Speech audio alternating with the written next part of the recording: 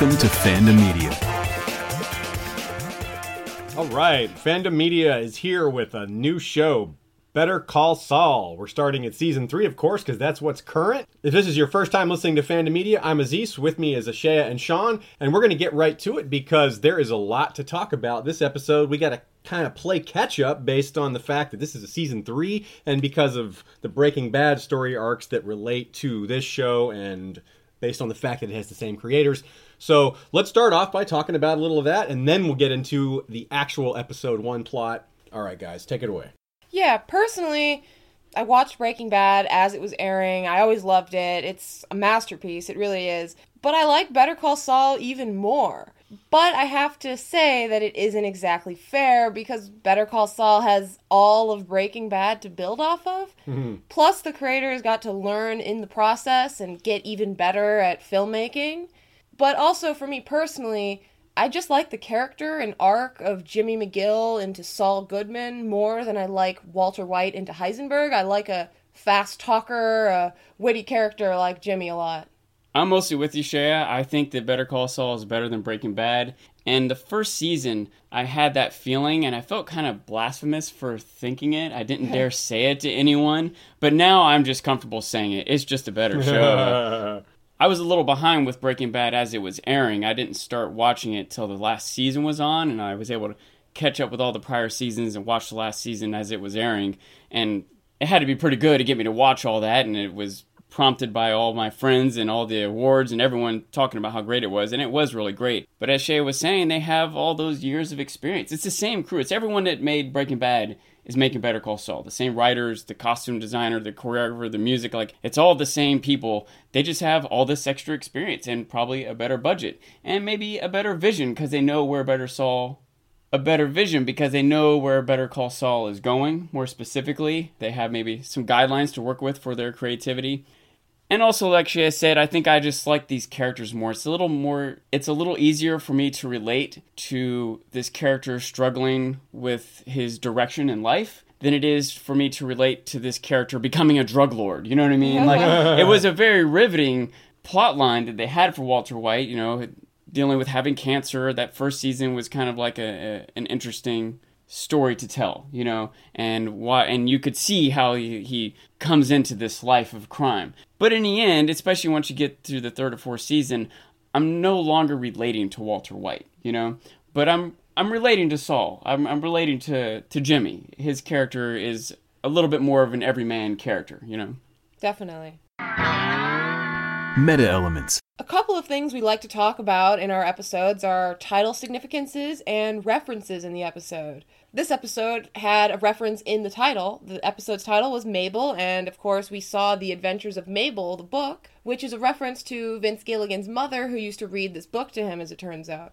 In fact, there's probably going to be a lot of subtleties in this show. That's one thing the creators of this show do, is put a lot of care into every detail of the show, and we'll talk about a lot of that. One of the main things that they bring out that I like to look for is the color schemes. Last season, the first letter of each episode spelled out Fring's back. Yeah, which they thought was this neat little thing that they were doing that no one would catch, but the fans caught it, you know. Like really quickly. Yeah, which I think said something about how devoted the fans of this show are, but they're gonna feed us. It's clear to me that every detail is there for a reason. Every piece of clothes that they're wearing, the lighting in every room, every line every character says, they are very carefully piecing together this work of art. One counterpoint to that is that someone apparently noticed that the crossword that Mike was doing was from August of 2016. Okay, so maybe not every detail. That's funny.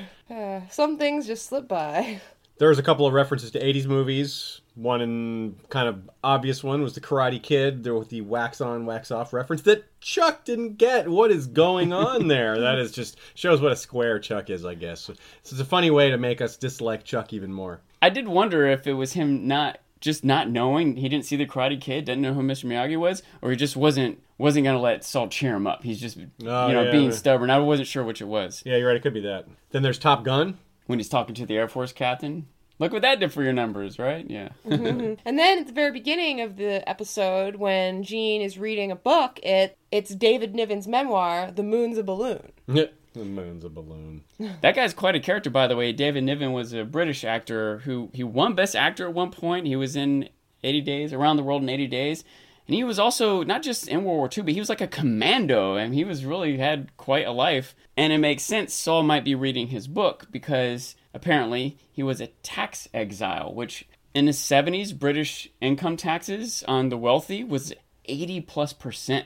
And so a lot of British, including David Bowie, for example, they just left England. They All just the left the Davids. country. Yeah, yeah, David Niven, David Bowie, yeah. Just to avoid these extremely high tax rates. There was an extra tax on David's. It was 85% for them. But anyway, we see Saul, who's sort of in exile, having lived a bit of an adventure, now reading a book about someone who's in exile after having lived a bit of an adventure. Plus, Jimmy really seems to like movies and TV, and he likes Pop actors, culture. pop culture Yeah. in general. So he would like reading this memoir, this tell-all tale. Yeah.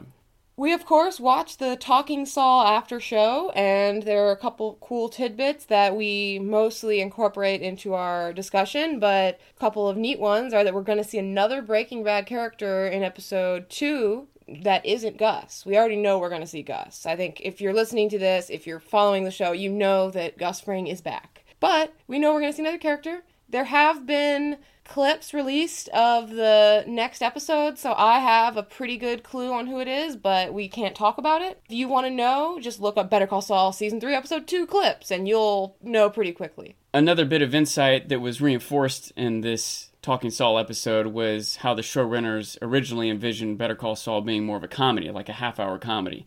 Slowly, as they hashed it out, it transformed into a drama, and seems like maybe it will become a tragedy even. But there are some clips, some early promos, like a commercial that Saul's doing for his business, and you can see in that it was a lot more humorous. It was definitely looked like something that would be for a comedy, not a drama. Not that there's no humor in this, it definitely has its funny points, but the drama seems to be what this is really about.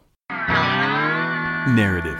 A notable feature of this episode is that both of the main plot lines, meaning the Jimmy plot line and the Mike plot line, both pick up within seconds of where they left off in the previous season, except for the interlude to the future Jimmy, Gene, according to his name tag, of course, in the black and white version of his future, of course, is what I'm talking about. It's Cinnabon restaurant where he's the manager, where he faints, but it's the longest scene we've had. He, of course, has this encounter with the thief and points him out, and clearly he feels guilty about pointing him out, and that's interesting that they're starting to develop this future version of the character. Yeah, Gene silently points, and he seems shocked that he even did so, at his own finger doing it, and then he still can't resist at the very end telling him to get a lawyer.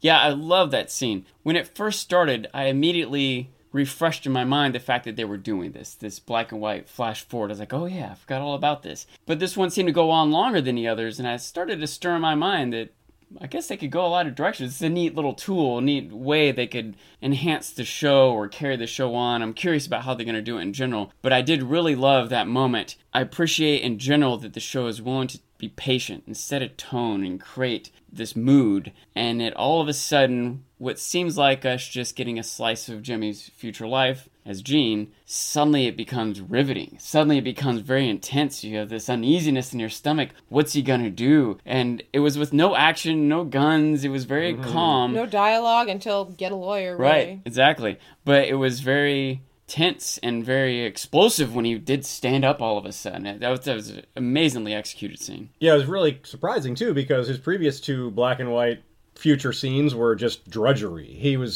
just being a Cinnabon manager, looking miserable. And the second time, he gets locked out. And it's just... And he writes his name into the wall. Yeah, it's just really ordinary guy problems. Nothing dramatic or spectacular or particularly interesting. It's just to show you where he's at. And in that way, it's interesting. But the circumstances themselves are just very as bland as they can be. So this was a nice little setup. And one thing this scene sort of demonstrates is that Jimmy, or anyone, can't just stop being who they are. It was too strong in him. As much as he knows he needs to not have interaction with police, he couldn't let it go. He couldn't, have that kid be sent off in a system that he knew how to manage. He had to say something. I thought it was great. It remains to be seen why he collapsed, however, whether he actually fainted, whether he is gonna start scamming people again. I can't help but wonder with Jimmy, with Saul, whether he has some longer game planned, whether he decided in that moment, I'm going to get workers' compensation and stop working here. Or who knows what. Maybe he had maybe his sugar's low. Maybe he has diabetes. He's got a lot of sugar on his face there. That'll be... He's doing it wrong. You definitely wouldn't think someone who works at Cinnabon would.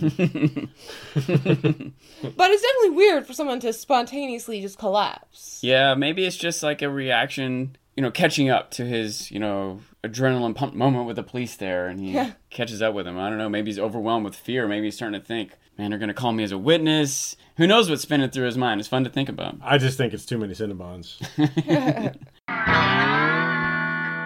So in the main timeline narrative here, we have the tape recorder plot with Chuck recording Jimmy mostly, but not completely admitting wrongdoing. It's a little vague, as we see... He hedges a little bit. Exactly. He says, you feel better. He says, I guess, when he's actually confronted with, you realize you just committed a felony. He's like, I guess. You feel better, right? It's definitely not direct. And that, of course, is almost certainly going to matter. It even comes up later in the episode. At the time, Jimmy is waxing nostalgic. Waxing, just like the wax on, wax off joke, right? Mm-hmm.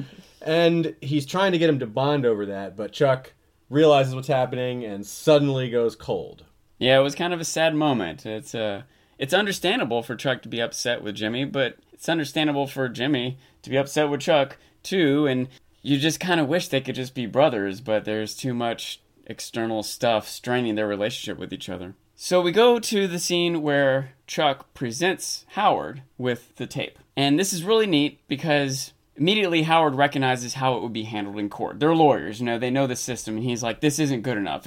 I believe you now. It's enough for me to believe you personally. But what are we going to do with this? We can't do anything with it. And of course, Chuck says, well, I know, I have a plan. And we're not sure about that. A lot of discussion trying to think about what Chuck's plan might be exactly. But one neat bit of insight we got from that actor was his character generally keeps his hands clean. He's in charge of this law firm, but we don't actually see him going into court arguing cases. He's more of the manager, right? Well, now his hands are mixed up in this. He even told Chuck, I wish you told me before you did this. He's, whether he wants to or not, he's kind of tied up in this thing that Chuck's got going with Jimmy. Yeah, he's got information that he would rather not have. Yeah. He cares about the truth of this, but not at the risk to anything professional whatsoever. He has much different priorities than Chuck does here. Right. And in this scene, Howard brings up how this is no good in the court of law. It's no good in the court of public opinion. What do you expect to use this for? And it seems that Chuck does have a plan to use it in the court of public opinion in some way. It seems like court is out of the picture for sure. But as we see, he tricks Ernesto into listening to this tape. A little snippet of it, but just the right snippet. Yes. Yeah, very clever. And then he's just very panicky. He's like, you've heard this. Oh, and Ernesto is such a sincere, naive kid who has previously shown loyalty to Jimmy. He did it for good reasons, I suppose. It was to not to prevent conflict. But Chuck knows about it, and Chuck is also vindictive. And he may be intentionally using Ernesto, not just to get back at his brother, but to get Ernesto a bit as well. I hadn't considered that, but that could be also, yeah. Which is pretty tough, because Ernesto is otherwise extremely helpful to Chuck, but then again, so is Jimmy. Both of them have taken care of Chuck a lot, and he does this, doesn't seem to take that into account when he judges them. So I thought a little bit about what Chuck's plan could be, because he clearly has a plan as he leaves this conversation with Ernesto. That he has what the creators called the mustache twirl, when he tosses the tongs and he has a little pep in his step. It's a perfect touch. Yeah, exactly. And so he definitely has a plan, but my question is whether he thinks Ernesto is going to tell Jimmy about this because he knows he's close with Jimmy, whether he thinks Ernesto is just going to be separated from Jimmy because he's going to suspect him of this and he's just trying to cut off Jimmy's limbs, so to speak, or whether he thinks this could be his in to getting Mesa Verde to drop Kim. If he can't bring the information to them, but maybe if Ernesto and the buzz hits them. It's important to recognize that from Chuck's point of view, Kim could be culpable. She could be part of the forgery and the scheme that Jimmy perpetrated. He's fully willing to believe that Jimmy did it all on his own. But from his perspective, he doesn't know, and Kim certainly benefited from it. Yeah, I would think that he wouldn't expect her to do it, although whether she was actively involved or not, she most likely is at least aware that Jimmy has done this. It makes sense for Kim to be aware, even if it's after the fact, or even if she didn't take part, an active role in doing this. It still makes sense for her to have gained the knowledge of what went down. Fandomedia.reviews. An interesting scene later in the episode is Jimmy having a confrontation with the Air Force captain who sees the commercial, figures out that he's been duped, and obviously is frustrated, angry. A couple noteworthy things that happen in this scene. First of all, Jimmy loses his composure for a minute. And that really stands out because it's a really rare thing. He's always got his, calm guy, doesn't lose his temper facade going. Yeah, at the beginning of the episode, we got a flashback to that captain and that filming thing that Saul did, and I was like, that's weird. Are they going to tie that back in? And sure enough, they did, and I have a feeling that's not the end of it. Again, like we pointed out, everything's in here for a reason. I feel like they're setting something up with this captain, and it's going to go somewhere. I'm interested where it is. The wheel's going to turn. Yeah, that's right, yeah. It was a neat parallel, too, by the way. The thing that seemed to get Jimmy, that moment when he kind of lost it for a second, was when this captain was kind of, I don't know how to say this, judging him from a point of superior morality, kind of like Chuck was. I think there was a parallel being drawn between these characters, at least in Jimmy's mind, if not by the creators of the show. During this argument, I was definitely thinking that it was a good thing that their offices are soundproof. That's right, because it's a leftover dentist office, right? Yeah, don't want to hear the screams of the patients from inside the lawyer's office or the dentist's office. I think one of my favorite images from last season was the rainbow in their office. It's a beautiful image, but I think it has some great symbolism behind it. Even more so now that we have half a rainbow in this scene. Jimmy himself is painting over the rainbow while Kim is losing herself in her work. And the more she's working, the more the rainbow gets to disappear by his own hand.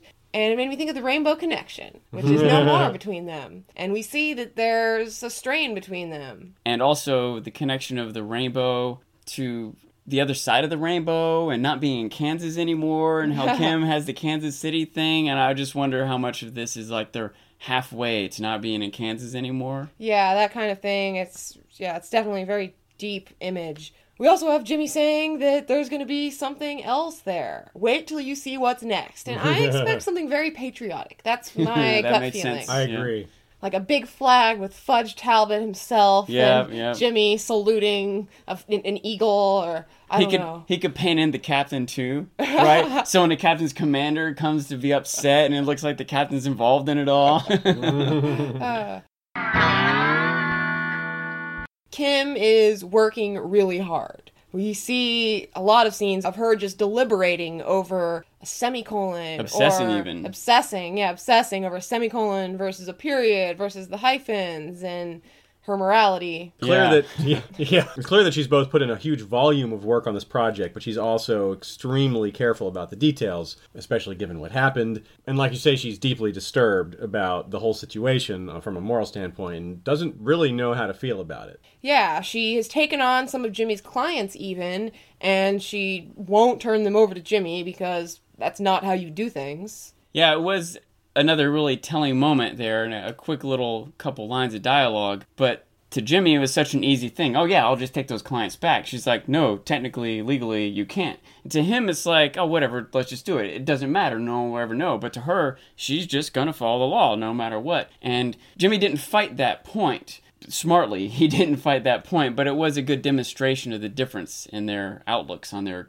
lives, careers, the law, etc. I also thought it was really funny that Kim uses double spaces when she types, just like Rebecca, that finicky girl at Jimmy's old firm, was telling him, we use double spaces here at David. I'm sure it's pretty standard. It looks clean for these legal briefs. So speaking of those clients that Kim wasn't going to just turn over to Jimmy, it was funny to hear that old lady with her details of the will that she was creating. Not enough for the house, but the garden in the house and the pond in the garden, The lily pond. Yeah. She would probably care that you mentioned the lilies in the lily pond. Not just any pond, yeah. No.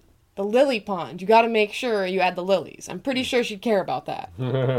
So another little insight we got from one of the actors, or in this case actresses, Ray Seahorn, who plays Kim, pointed out that earlier in the show, when Saul was looking for direction and she suggested that he do elderly law, she said it's something that she had considered doing herself. And so it also kind of makes sense that she would know what she's doing in this scenario. Maybe, whatever kind of specifics of law are involved here, she might know about that and would care about it too. It makes sense that she would want to do this for these clients. That's a great point. Jimmy, though, has his own old lady clients to deal with, like the lady that's just listing flowers. Tons of flowers, including lilies of the valley, which is, of course, what Walter White uses to poison someone in Breaking Bad. I will not give details because I think there's a small chance some of you maybe are watching Better Call Saul first. Maybe it's only one of you, but just in case. So speaking of Breaking Bad, a character that's not visually present or referenced in Breaking Bad is Kim. And so it's something to think about where she will end up, where her storyline is going, and how connected she is to Saul. One thought is that, she doesn't make it, maybe she gets mixed up in crime or killed, or maybe she just gets removed from Saul. She hates him, a lot of things could happen. But maybe she's still with him, and Saul's just smart enough not to talk about her around Gus and Walter and all these murderers, that would use it as leverage against him. That said, if they were romantically involved, I don't know that Saul would be getting special massages or being the persona that he is necessarily. Yeah. Unless Kim turns down a dark path too. Or unless they're friends. They're still in each other's lives, but they're not dating. Yeah. She's his hookup at the DA's office or something. Fandomedia.reviews. Mike Ehrmantraut's story also picks up just seconds after it leaves off in Season 2. We have the horn still blaring. It basically rewinds just a few seconds to catch you up and remind you where we're at. And Mike is stunned to see the note and the horn blaring, and he looks around, and of course, he wonders what the heck is going on, who did this. He drives away hurriedly, gets his car to an auto yard, and immediately starts tearing it apart. And it's funny because once he gets going, he's going to just go really thoroughly through this. This scene was a bit of an homage to the movie The French Connection. In that movie, there was a foreign diplomat who had some kind of immunity, but they had stashed drugs in a car, and Gene Hackman's this cop that's kind of onto him, and they're just tearing apart this car, and they're just tearing it apart, and just can't find the drugs in the car. And it was a very similar scene to how Mike's tearing his car apart, looking for a bug that he assumed is the only way they could attract him to this remote spot. They're very meticulous scenes. Yeah. But he does eventually find that there is a GPS tracker in his car, like he thought there was. There's 4 trackers involved in this situation. Number 1 is in the throwaway car that Mike was driving to do whatever he needs to do. That's not his real car. Number 2 is in his real car, as he finds out. He gets home and he realizes they probably put one in his car as well. So number 3, he buys to replace that second tracker, and he gets the exact model. Number 4 is what replaces this so-called dead number 2. He puts his new number 3 tracker in there, and they pick up his working tracker instead of the dead tracker and replace it with a new tracker that Mike can just ditch when he goes to do things. Really great plot line, I think, because it's bringing these plot lines together. Mike's going to meet Gus, and he's going to have flipped things around on him in a way that's going to impress him. We see the return of the vet character who has supplied Mike with a lot of different black market goods. It's funny, he asked him if it's a real thing, and as soon as he confirms, yeah, it's a real thing, he's like, yeah, I can get it.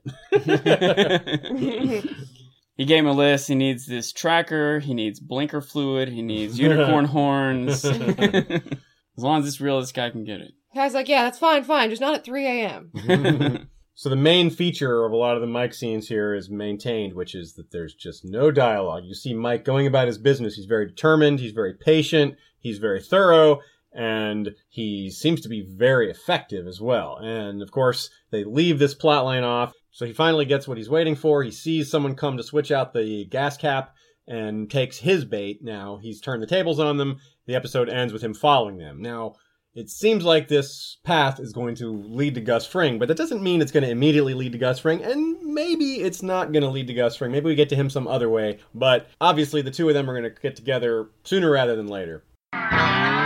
Visual elements. because there's so little dialogue in Mike's scenes, a lot of interesting camera work, and lots of different ways to tell the story. Yeah, one that is just like filmmaking 101 is when he's waiting to show the passing of time, you see a bowl that's empty, a couple pistachios in it, and then you see the bowl fill up. They also went for broke because they also showed us the time lapse outside, which I love time lapses when they show just the passing from night to day and all that, and they do that a lot in this show. Yeah, these filmmaking techniques to show us how time is passing, they're also showing us how patient Mike is. Yeah. Like as he's mentioned also, we get some of our best camera work in these Mike scenes when he's taking apart the car, the different POV shots from inside, the tailpipe, the view of Mike. I love those shots. Breaking Bad and Better Call Saul have been known for liking that style. But another little visual that they had in the scene that I didn't catch at first, like until I rewatched it my second time, was the lightning strike when Mike is standing next to his car out in the desert. Yeah, that must have been a good get. They must have been excited when they got that moment on film randomly. No, they made that lightning. Oh, okay. There was another good moment earlier in the episode with Kim and Jimmy in the office. Jimmy's coming back from having his confrontation with Chuck, and he's just sitting there in thought. And in this scene, it was just, I thought, a beautifully framed scene. It's in Kim's office, which, by the way, we'll talk in a minute about colors, but her office is blue. And she is on the left side of the screen, and the light is coming through the window, brightening her up. Jimmy's off to the side in the shadows. He's in the dark, lamenting over his relationship with his brother. I thought that was a really good moment in general, and a really good use of light and framing for the scene. Fandomedia.reviews. So back watching Breaking Bad, Shea brought to my attention how Marie was always wearing purple. And not just that she was always wearing purple, but she's always surrounded by purple. The napkins in the kitchen, her car, like her hairpiece, like everything was purple around her. And that got us paying more attention to color in general in the show. We decided that couldn't be just randomness, that they're deciding to do this. And so we started looking at what else they're deciding to do. And since the show's ended, there's been lots of discussion, including by the show creators, for how they were using colors as symbols. Yeah, if you were to Google Breaking Bad color theory, you would see like awesome color reels where they show like the color of every character's shirt, every main character's shirt in every episode in every season, and you see the progression of Walter from like dull browns and tans to pops of color and reds and yellows and stuff like that, and eventually more and more black. So Breaking Bad has its own color theory. There's definitely similarities to Better Call Saul, but there's differences as well. There's a lot of differences. Basically, Better Call Saul, cool blue colors are good, lawful. Warm, hot colors like red are, crime, danger. Yellow is more false optimism and cowardice and Jimmy and or indecision even. And there's a lot of different things that yellow can mean. It's a little more malleable maybe, but red and blue are very set, that they are good and bad. Not good and bad, lawful and unlawful. Right, yeah, not just good and bad, but lawful and unlawful, and also not just lawful and unlawful, but relatively lawful and unlawful.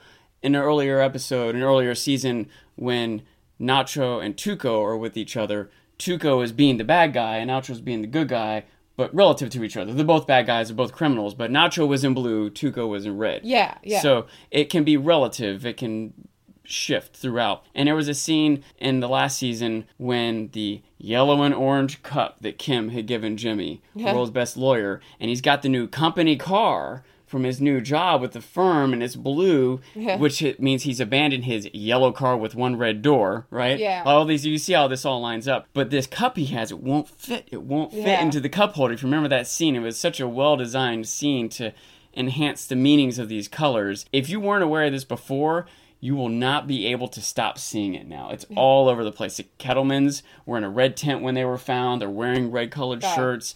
The woman at the old folks' home that Jimmy was working for, the receptionist, she was wearing red. To me, that was like a clue. That was the first time the colors like hinted to me at something that was coming. Like they're scamming the old people, and Jimmy's gonna figure it out because they gave us that clue because she was wearing red. Like Sean mentioned, with the red tint, they also use the locations, the wall colors, the lighting to cast certain colors on people to imply things. Like in this episode, we had obviously Kim's office is in blue, Jimmy's office is in this orangey color, and Kim was cast in this yellow light at one point in the episode. The lobby is yellow. And the lobby's yellow, yeah. And Mike in almost every scene has yellow cast across him. When he showed up in the show, when he stepped off the train, earlier in season 1, his foot stepped down onto a yellow line on the ground. He's mostly in black and dark shirts. I mean, he's in jeans that are technically blue, but I don't exactly count that. Yeah, I think he's, I'm going to say, relatively good. But he's crossing over, and I think that's why they have him cast in yellow light, stepping on a yellow line. He even, by the way, in the scene when he's getting the tracking device, in that scene, he has red light shining on him, and the other guy has yellow light shining on him. If I remember correctly, one of his cars even had the red insides, the red interior. Yep. Both the cars, his throwaway car was a little bit more neutral, but it was definitely a yellow, beigeish, tan kind of color, and his regular car is kind of a maroon color, so... It's easy to get caught up in these characters as protagonists, but we have to remember where they're headed. They're both, Mike and Jimmy are both headed down dark paths. We have to remind ourselves of that or keep that in mind, right? Yeah. We want to root for them. We want them to win, but we know they're sort of not going to. And we know that winning is bad for them, ultimately, and for other people, really. With some of the characters, they wear suits a lot of the time. They can't just wear multicolored suits, so a lot of times the clues are in the tie. So with Jimmy, for example, we start off with him in this blue tie with red swirls or splotches, and that's on the day with his Chuck fight. And it got me thinking about the stripes versus patterns versus plain ties. I want to go back and see the whole show and just look at their ties and see when they have a pattern or a stripe, because I feel like stripes might be more on the straight and narrow or by the law, because Jimmy definitely has swirls and patterns a lot of the time. The next day he just has a normal blue tie. He's trying to work, I suppose.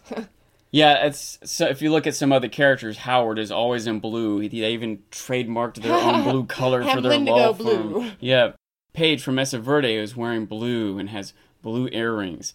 Ernesto has a blue car and a blue tie. And I think it's notable that in this scene he's wearing a kind of light salmon-colored checkered shirt that's checkered with blue, which to me signifies that he has this connection with Jimmy, with this side, that he was willing to maybe bend some rules for his friends. Yeah, mixed loyalties. Yeah, mixed loyalties, basically.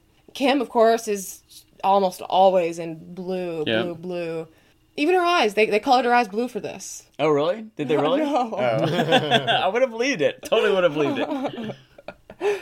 Chuck is interesting. He's in blue in his scene with Howard in particular, but a lot of the time he's actually very colorless. He wears just black and white, because he's black and white, I think, sometimes. Or even brown sometimes. And brown, more neutral. Boring, neutral, but also he's in a very dark room most of the time, so sometimes maybe you can't quite see the hint of color. They still made sure in that dark room that you could see that Hamlin's tie was blue.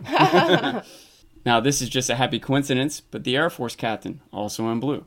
In that scene with Kim and Paige talking there in the Mesa Verde office, I was struck by the statue. There's this cowboy on a horse with broken reins, and I had some questions about it, and as it turns out, it was built for the show, which tells me that there might just be some great symbolism there. And with Kim having this potential thing that's going to cause a rift between her and Mesa Verde, it does make me wonder if she's going to lose control and not have this big case anymore, which would be one of the most awful things that could happen right now to her and Jimmy. Mm-hmm. It also shows the effort that the showrunners are putting into getting everything exactly how they want it. Another detail that came out is the Cinnabon scene that we have Gene with, that was filmed at a mall before they opened. I assume so they didn't have as many variables as they're filming, but they didn't want the mall to look closed, and so they asked all the shops to, open their gates or whatever, and to have the look of it being a mall, But one of the shops, who Vince Gilligan wouldn't say who it was, but just said that one of them wouldn't open for them. And so it would have been out of place to have this one shop with gates down, and so he took a picture of it and blew the picture up to that size. It's like a billboard. Yeah, and like to put it in front of it. So it's like a life-size picture of the open door in front of the closed door. And he spent thousands, $10,000+ to get this done right. I know, it's great. I love that detail. I wonder who has that billboard. If the store had found out that he was willing to spend $10,000 on this, someone would have opened it for him. Yeah, I'll open it, man. Just pay me some. A little Easter egg kind of thing was when Gene is opening his lunch bag. It's a Kansas City Royals lunch bag. He's in Omaha, Nebraska, as we have seen. Not only did he mention that he would be in Breaking Bad, but we saw the police officer with the Omaha badge. And the significance of this team is that in a previous season, Kim was wearing a Kansas City Royal shirt because she's from about 100 miles from Omaha on the Kansas-Nebraska border. So it makes me wonder if Jimmy went there because Kim's from the area, if he went there and just likes to think of Kim, and so he's going with Kansas City Royals. What it means, I don't know. I hope she's still in his life in some way. Yeah, with that knowledge, it does make me wonder if Kim is still out there in the world, separated from Jimmy, and he has some hope to reconnect with her somehow, you know? And he knows she moved back home to Nebraska, you know, for instance. So that's why he picked that as his awful place to live. I don't know. Audio Elements. During the opening sequence, we get the very appropriately titled Sugartown song, which obviously fits the Cinnabon theme quite well. That song's by Nancy Sinatra. You know, it's funny, when I was listening to that, I was thinking about how Jimmy's gone from being tacitly involved in peddling one addictive substance to another. But I also took note of how when Gene passes out there's what I consider to be a Breaking Bad-esque song, you know, the kind of chime sound that they would have. I don't know how to describe it, but that's what it sounded like to me. Once again, I'm sure it was not random. I'm sure they, by design, wanted to evoke thoughts of Breaking Bad. And of course, the episode itself revolved around an actual audio element, the tape. The old school tape recorder. Oftentimes, one way to use sound well in filmmaking is to not use sound. Sometimes not having music can add to tension or draw your focus in a little closer. It's a neat tool that filmmakers have, music and lack of music. And I feel that whole sequence with Mike and his whole process of getting to the bottom of this tracking device and going through the car and everything was pretty soundless. It was pretty musicless.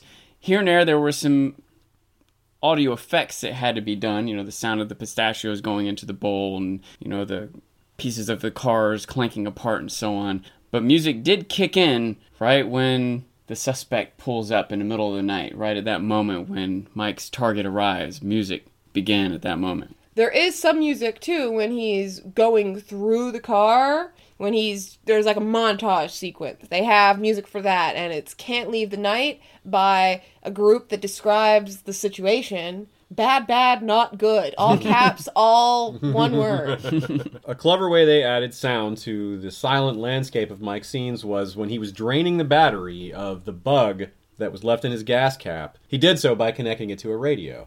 And so we got to see that Mike, even when he listens to the radio, is just listening to weather reports, you know? he's a really focused guy. He doesn't need a little music to keep him going or anything. Boring is the word. Okay, boring.